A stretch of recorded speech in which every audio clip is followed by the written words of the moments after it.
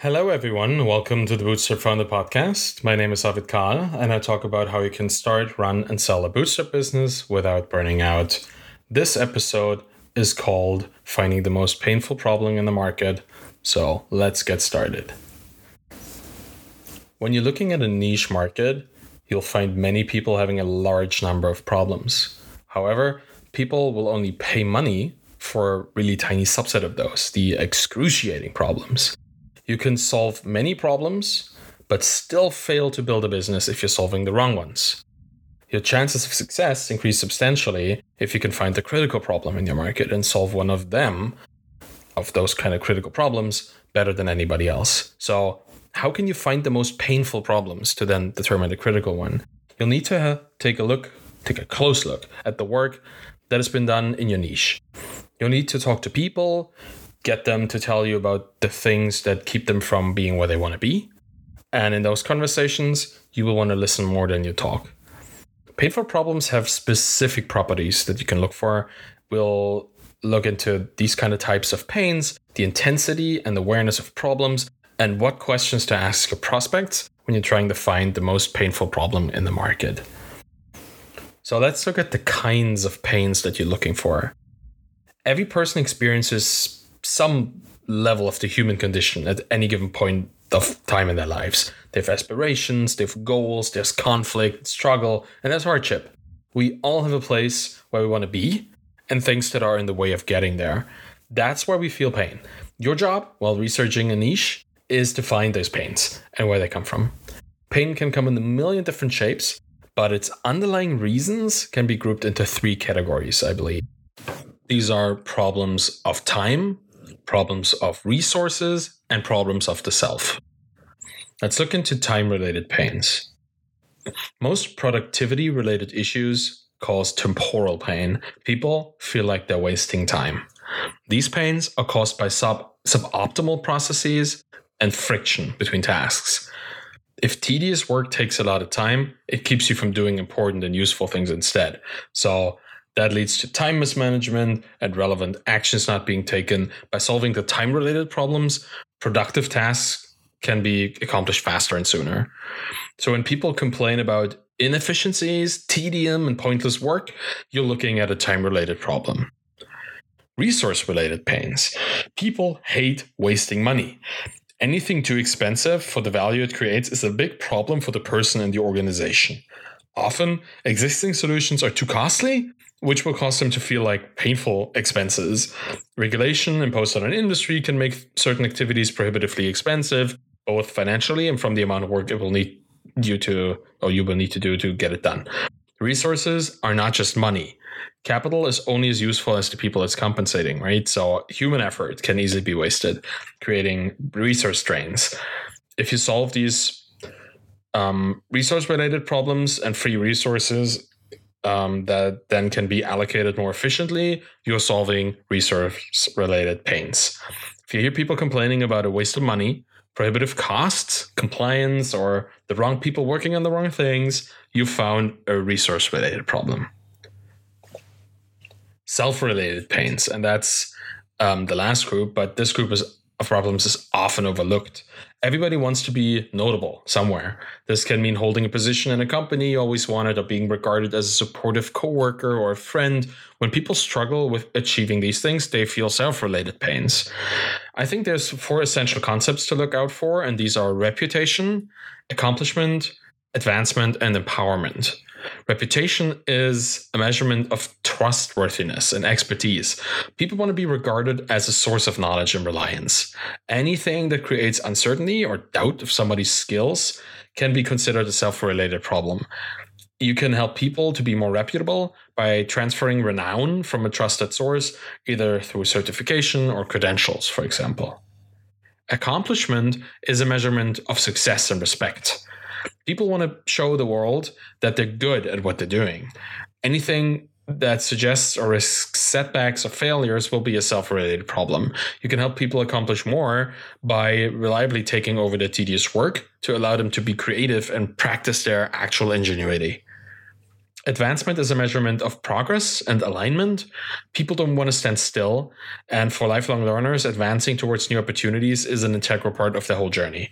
So helping people advance might have exciting consequences. In some cases, assisting people in earning more money might actually elevate them out of the job they're currently doing. We had that at Feedback Panda. The people that needed our product most were the people struggling most to make money. So when we allowed them to teach sometimes 3 or 4 more hours a day, which otherwise would have gone into tedious bureaucratic work, all of a sudden they were making, $1,000 more a month, which actually elevated them into having a much more stable income that allowed them to find another job, a safer job even than freelance online teaching, which meant that we, in having them as a customer, lost them as a customer because they elevated themselves, or we helped them elevate themselves into a completely new way of life with a more stable job, stable income, insurance, these kind of things. So that is wonderful. It kind of sucks that they're not customers anymore, but if you ever felt this kind of feeling of helping somebody, it's definitely worth it. And advancement is incredibly important to people, so don't undervalue these problems. Many factors, including political ones, can cause advancement problems in a business or in a company. You can help by making sure that the quality of work and access to information that your customers enjoy or your prospects want to have is as good as they can be. Let's talk about empowerment then, which is a measurement of meaning and liberation. And I'm not talking about the empowerment that you have by empowering your customers. It's the empowerment that your customers have in their lives. It's a second level version of advancement. You help other people helping other people succeeding. People want to support other people, and helping them will do that will result in a higher reputation, building a network of trust and mutual support. Restrictive permissions and inflexible processes usually cause problems of empowerment, and that's where you can find a solution and help. Let's maybe look at the different levels of problem intensity you can and will encounter. Problems come on an intensity spectrum. Some are a bit annoying and others are excruciatingly painful. An excellent source of action is to note your perceived intensity for every problem you encounter. Your perception, their perception, outside perception as much as you can. To determine this intensity, I recommend applying the Eisenhower matrix that is usually used for feature prioritization, where you have this important, non-important, urgent, not urgent kind of 4-field matrix. And you just look at the intensity of a pain. For important and urgent kind of problems, they are very painful. For not important and urgent problems, they are usually just pressing due to the urgency. For not urgent yet important problems, they are tedious. You just have to do them, but at some point. And anything that's not urgent and not important, finally, is just an annoying problem. The most intense pain is felt when the problem comes from a task that is both important and urgent, right? That's the very painful quadrant here. Such a task cannot be deferred or delegated, which makes it a direct and noticeable pain. If you can solve this problem for your customers, this is the best kind of problem to have. It'll occur often, it needs to be dealt with, and it will be important every single time. Consequentially, your solution will be required all the time as well. Even a small improvement over the status quo will make your product worth at least some money to people. The second best problems to find are the tedious ones. These are the not as urgent yet still important ones. A solution to those problems will still have higher customer retention as long as it makes the job significantly easier. In the third place, we find the pressing tasks, in my opinion, right? Here, it becomes difficult for people to justify spending a meaningful amount of money on a solution. There might be valid reasons every now and then, and when the time is particularly tight, but most of the time, resources are better allocated to essential parts of their work, which is the important stuff. Your service will be needed. It needs to be either very affordable or do an extremely remarkable job of getting the pressing work done faster for people to actually spend any money on it. Finally, we have the annoying little issues. Services that solve non-important and non-urgent problems are likely to be regarded as a luxury, and their cost will be scrutinized at all times.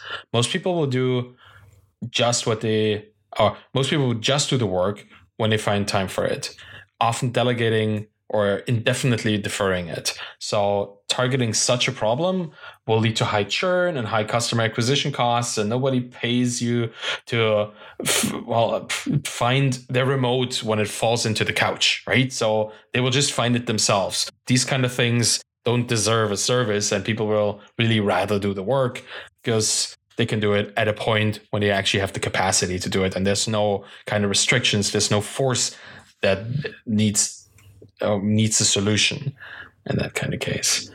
And you want to have your product to be the main course instead of a side dish. Just using a couple more analogies here. You want your service to be the last subscription to be canceled when budgets are shrinking. I heard that a couple months ago, and I really resonated with me to think of your service and your product to be one of the many that is used by someone, and then aspiring to be the top of the list when it comes to priorities. Like, you want to be the thing that is always so important that they would rather cancel something else instead of your subscription. If you can make this your North Star in building a product, if you can do everything possible to get to the point where your product is on the top of the list, I think you have a stable business. The further you get down, the further you are just a luxury or just a tool that people may or may not use, the more you have a problem. Think about this in terms of your own business, right? What is the thing you would cancel last? I was just thinking about at Feedback Panda, it would likely be the database as a service that we use, because all of our product essentially had its data stored with the database as a service provider. So having that be canceled would mean the whole business would kind of go away. But some of the monitoring tools we used, well, they could probably be canceled and we would still have a running business. Some of the extra tools we use to make customer service a bit easier, or like a text expander subscription, to name it at this point, I guess. It is a cool tool, but it's not essential to the core of the business. So the priority makes it, the priority of the other things just pushes it down the list. Try to be on top of that list. So let's talk about problem awareness and the problem with it, because do they know?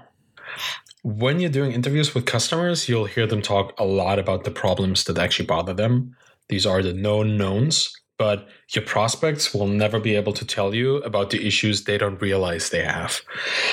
At Feedback Panda, we ran into the situation right in the beginning. Some of our prospects were not aware that the time they were spending writing the same text over and over was actually a problem. They had gotten used to doing this over the years, and it became a regular part of their routine. It took us a while to notice that these people would not actively be looking for a solution because they thought they didn't have a reason to. We fixed this by spreading awareness of the problem. Our early customers helped us a lot with that. They were speaking out on social media about how they felt and how this was a big problem and how happy they were that somebody solved it for them. Over time, this kind of turned the unaware teachers into enlightened customers for us. The prospect awareness scale by Eugene Schwartz from his seminal 1966 book, Breakthrough Advertising, provides an excellent introduction into customer awareness levels. And I'm just going to go through them right now. You start with the completely unaware. They don't know that they have a problem, they don't think of solving it, and they don't know that your product exists. Then they turn into, the second level is the problem aware. They turn into the problem aware once they notice that something is not working as it should. They still don't know how it could ever be solved. Once they do, they are solution aware. They know that somewhere out there, somebody has a solution. They heard that their colleagues use services to solve their problems, but they don't really know which they are. The product-aware prospects know which services exist in the market, and they are looking into which one is right for them. And finally, the most aware know exactly what you're selling. They know it will solve their problem, and then are just waiting for a good deal. So what does this mean for you, looking from completely unaware, problem-aware, solution-aware, product-aware into most aware? It means that while the problem aware will be a great source of potential problems, the completely unaware should also not be overlooked. Many problems are known to the people in the industry, but the unknowns are just as important. As a software entrepreneur, you will be transferring your skills and the knowledge from one domain to another.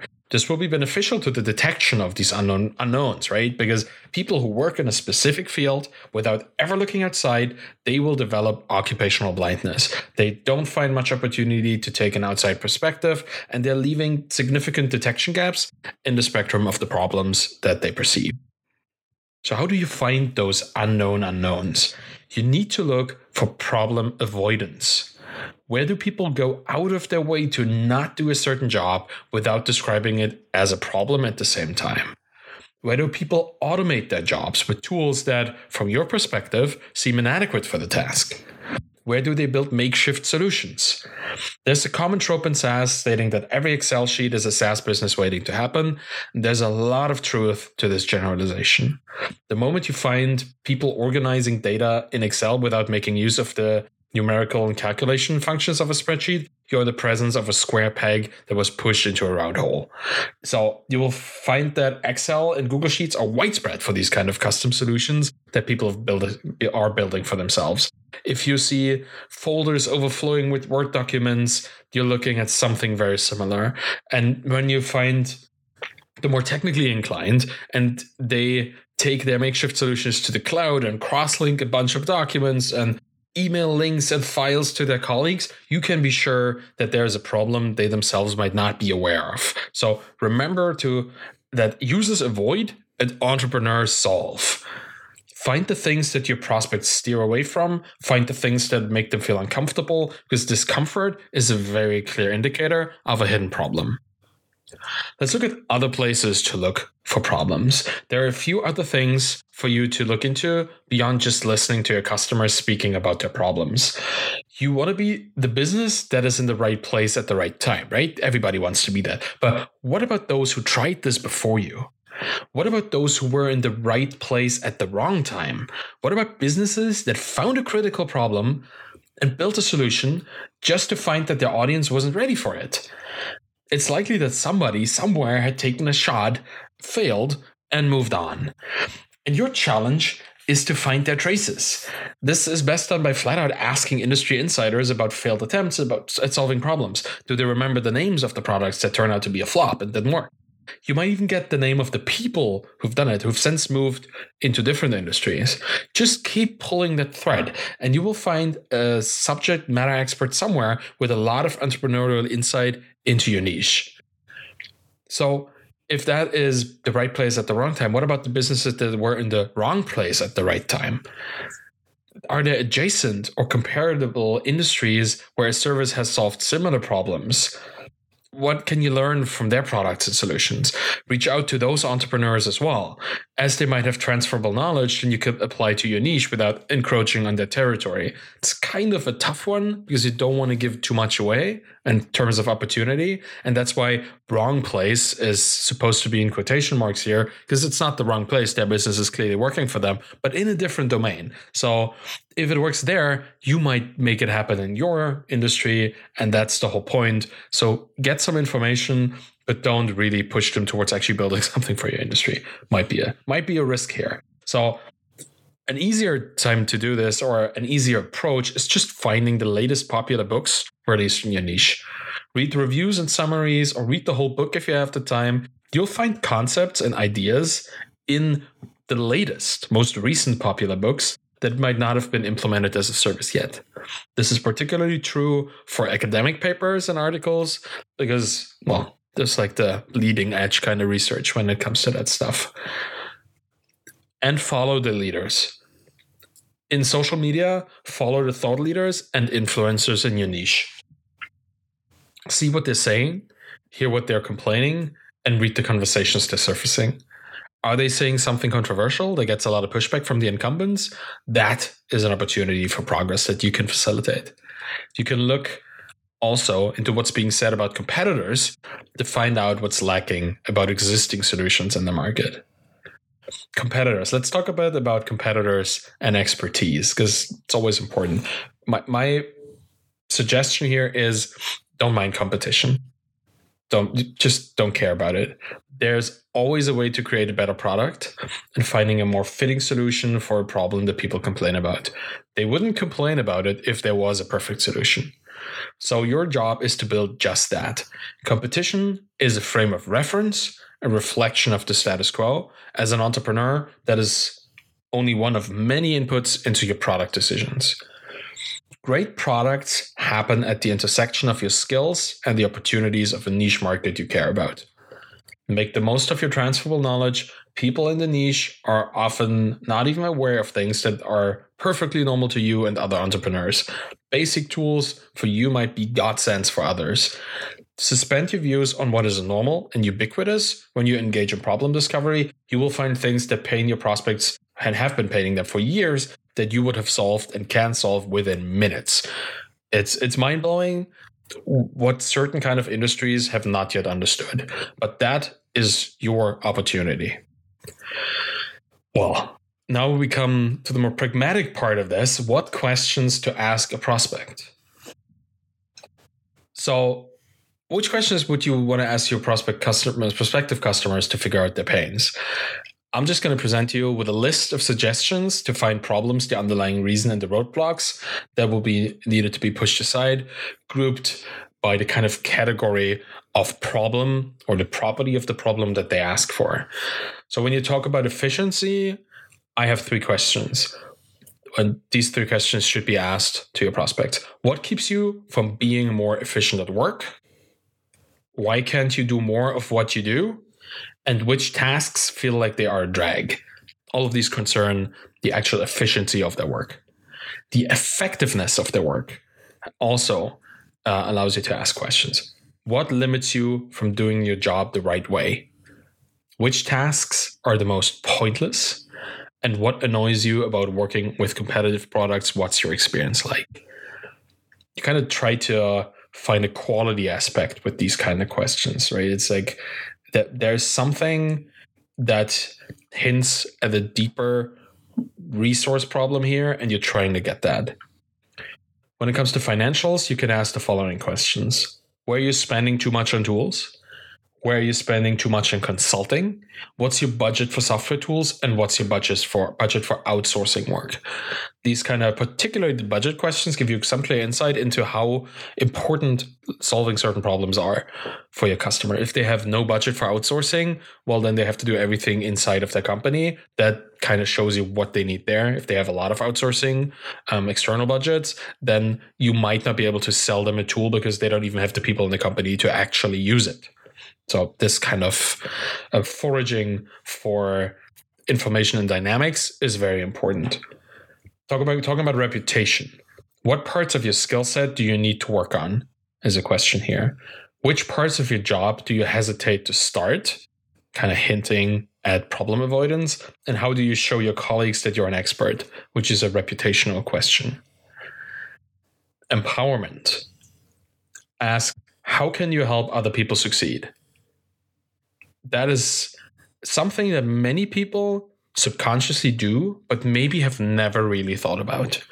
Because most of our lives, we try to make ourselves succeed, right? And the fewest people are in the lucky position to be able to empower other people to succeed themselves, which is something you learn, I guess, if you go through your life at some point. But some people may not have even thought about it yet. So this is a mind-blowing question to some people. So don't be surprised if you get confusion as an answer or completely wild guesses, because some people need to think about this a bit before they can actually give you a good reply.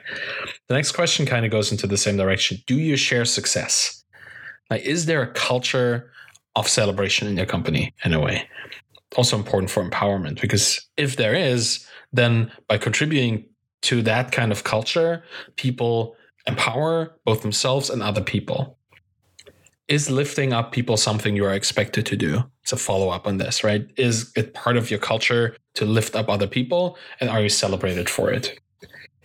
When you talk about accomplishment, you can ask the following 3 questions.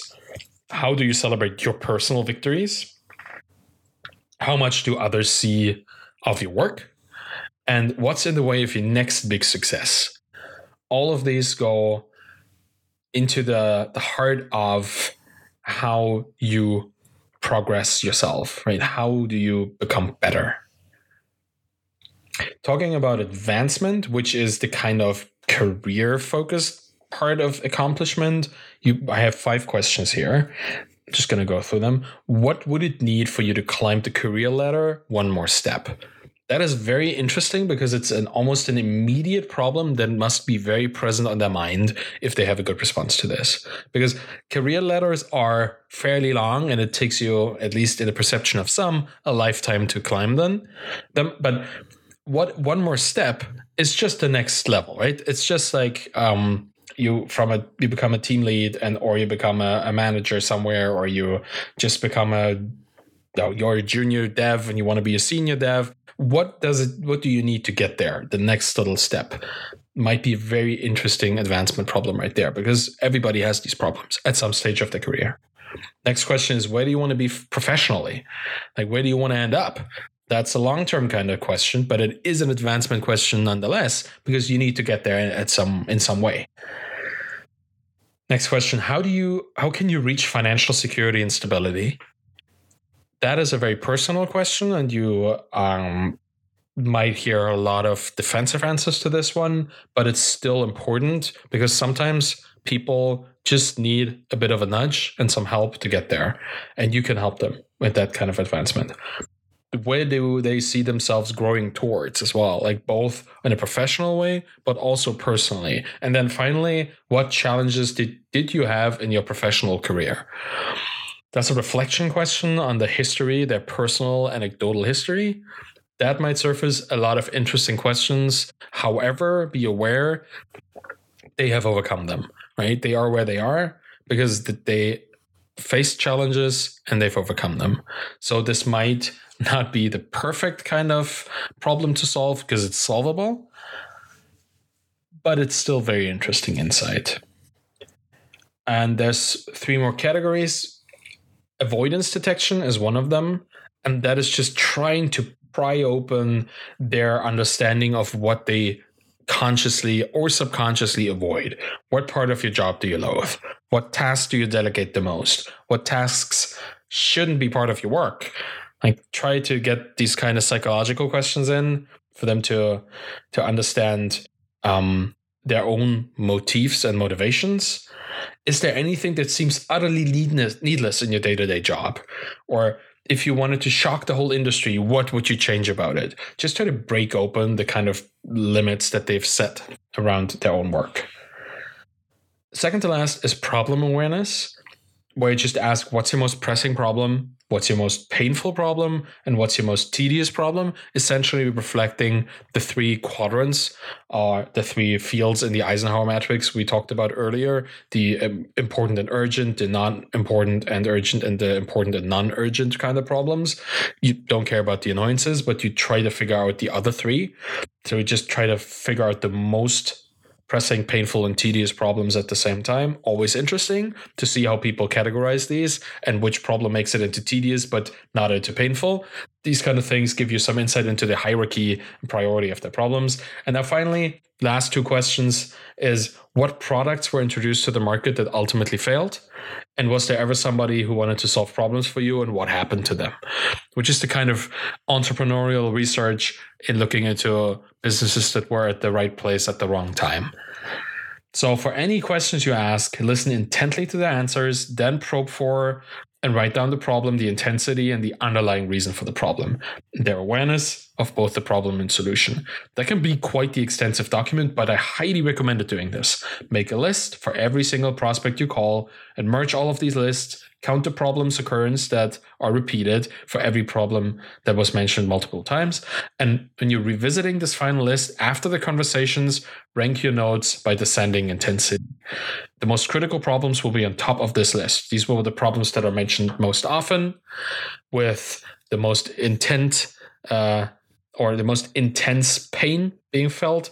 And you will likely find that they are mentioned more than a few times, because critical problems are usually ubiquitous. They affect everybody in an industry. You still need to validate the problem with your prospects, which I suggest you do in a follow-up call to a random subset of them. This allows you to verify that the problem is actually real, they are or have become aware of it, and they're interested in solutions. And that's where you can also start talking about how they would like to see it solved or how it's been solved and how that is lacking. Assuming that you've then validated your audience and made sure that your niche can support your business, you have now found one or many critical problems that are very likely to allow you to build a sustainable bootstrap business. And honestly, just pick the problem you feel most passionate about from these critical problems. And now you can just begin working on your solution to that problem. That concludes the article. I find this very important.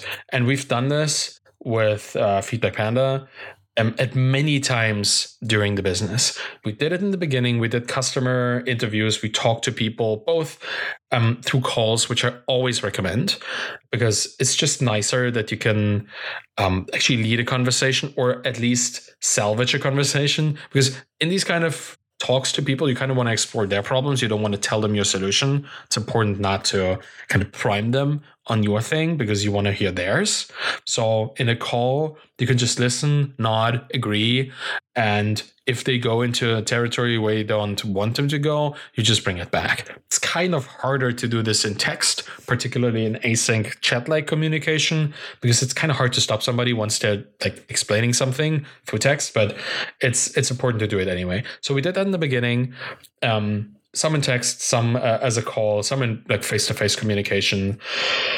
We built a solution, built the product, and we had communication like this at any given time. Like every couple of weeks, we would have a chat, or at least I would, through a customer service portal with people, and communicate with them about the current stage of the product and the current stage of the problems, just trying to figure out what other problems they had. That was always interesting. Once people start complaining, you can just keep pulling the thread, right? They complain about a thing in your product. You tell them this is how you solve it. And then you solve it for them, or they solve it for themselves. They're happy. And at that point, you have some sort of leverage because you've just solved the problem for them. Now you can pull information. Now you can ask them, okay, so what do you think would be the next most important thing after the problem that we're already solving for us to solve for you? Like, what is the most burning kind of pain that you feel? And in this kind of stage of just having experienced the problem, but you solve that for them, they will find the next biggest problem because they are primed for problems. So you can expect them to find one that is actually on their minds often enough for them to remember at this point, and they will tell you. So it's kind of ongoing feedback loop problem finding thing that we did over the course of the business. And then, of course, we had a number of specific customer and problem/solution validation calls when we released certain additional products in our business. Feedback Panda was mostly a web-based SaaS with a browser extension. And at some point, the browser extension itself was not enough to integrate into the kind of tools that our customers used anymore. We needed to build a standalone integration that would, through a complicated, magical set of computing, inject a browser extension or something like it into existing standalone apps. Doesn't really matter how it worked, but we had to release something. And it was a standalone installer with an application that our customers would need to install on their computers. So it was not as easy as just telling them to go to a website, install an extension, or just click on a link. They had to go through a certain amount of steps. And if you ever build something that is a standalone installer for both Windows and Mac, you run into like a couple thousand different problems. Some include the fact that new applications are usually blocked completely to be installed by Windows because they have this kind of security system that will only allow you to install software that has been installed by other people a couple of times before, making this a chicken and egg kind of situation. Like you have to get people to install it for other people to be able to install it. That was fun. And on the Mac, you have this kind of permission settings because we needed to integrate with systems that used your camera and used your microphone. So our application, by starting and injecting another code into another application, also needed these permissions. So this whole thing, there was a lot to build and there was a lot to test.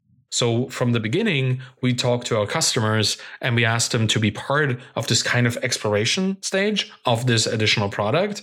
And we talked to the customers that we had already had a good rapport with, like that would already help us out, talk to us, give us good feedback. We continued these conversations and we just essentially invited them to help us with the product. I think we had like 10 or 12 people that we worked with on multiple versions of operating systems and browsers and stuff. So we selected them both by people we already knew. We had a couple people we didn't know, but that were interested in doing it on Mac, on Windows, different versions, just like having it spread out a bit. And we would release a beta version of our installer to them, and then we would just call them up. We would call them up and ask them about the problem, how we solved it. Is it fine? Did you run into different problems? We just had this list of things that we would ask them and have a nice conversation with them, be grateful, but also be in a mindset of you could be completely honest if it just messed up your computer or if you didn't know what to do. And they were, because we told them to, right? We just allowed them to be completely honest in this kind of call, because it was not about us being great. It was not about us wanting to be complimented on the great software that we wrote. That was not important. The important part was like, did you run into trouble? Because these 10 people, they were our test group for, at that point, multiple thousands of customers that we would then release this to. So we really needed it to be stable, and we really needed it to be, well, good enough for most people to easily use it. And that's what we did with these kind of customers. It was a lot of fun, to be honest, to communicate with your customers directly. Something I highly recommend, particularly if you do it through video. The kinds of social bonding that happens at that moment is really fun. Our customers were already tribal in nature, right? It was a big tribe of teachers that were all interconnected. They all kind of knew each other, or knew the leaders, the thought leaders, at least in their business. And they all had the same ideas of what online teaching could be. And it was just so nice to actually meet the people behind the account, because it was also great because all of them essentially turned into glowing advocates for Feedback Panda, because we had this kind of talk, Danielle and I, we chatted with them through Zoom, and it was Danielle and I on the screen and them on the screen on their side. And it was just a connection that they never had with a business before. And we saw that reflected strongly in the Facebook and Instagram posts that came out of these kind of talks, because they were happy to help. They were proud to help, and they were glad to be able to talk about this and show other people what cool company we were. So that was really nice. So I completely recommend actually talking to people in this way multiple times. In the beginning in particular, if you're just building a business, this is a great idea, because it also makes you very relatable. Like, everybody struggles, right? Everybody struggles in their life. Everybody struggles in their business. And if your customers or your prospects, they see somebody trying to help them, struggling to help them, you can be fairly sure that they're going to be supportive, and you can be fairly sure that they're going to dig deep to actually give you something meaningful, a meaningful response, meaningful criticism, anything. You will get a lot of feedback from people that think you care about them and that feel that you care about them. So this kind of communication makes it easier to transmit the fact that you care about them, right? In writing, it's kind of hard. I guess you can send them an audio recording or something, but if you actually do a video chat real time with somebody, it is almost infectious, because if you care about it, they will notice immediately. And reversely, I guess, if you don't care about it, they will also notice. So what I'm saying, you better care about what you're doing, because people will notice. And if you do your problem validation and your problem exploration right, you will talk to people. And if at that point you notice that you don't care about the problem, or you don't care about the industry, you don't care about your audience, better pick a new audience, or better pick a new industry or a new problem. So it's also a nice kind of mirror for you to sense your own interest in actually committing to this as a business. So yeah, I think this will be enough for finding the most painful problem. It was very interesting just exploring my thoughts on this one. Thank you so much for listening to the Bootstrap Founder podcast. You can find me on Twitter at Arvid. at ARVIDKAHL. And you can check out the blog at thebootstrapfounder.com. If you want to support me or the Bootstrap Founder podcast, please leave a rating and a review on Apple Podcasts and wherever you subscribe to this podcast. It'll help other founders and founders-to-be to find this podcast and learn more about bootstrapping, starting, running, and selling their bootstrap business. Thank you very much for listening and have a wonderful day. Bye-bye.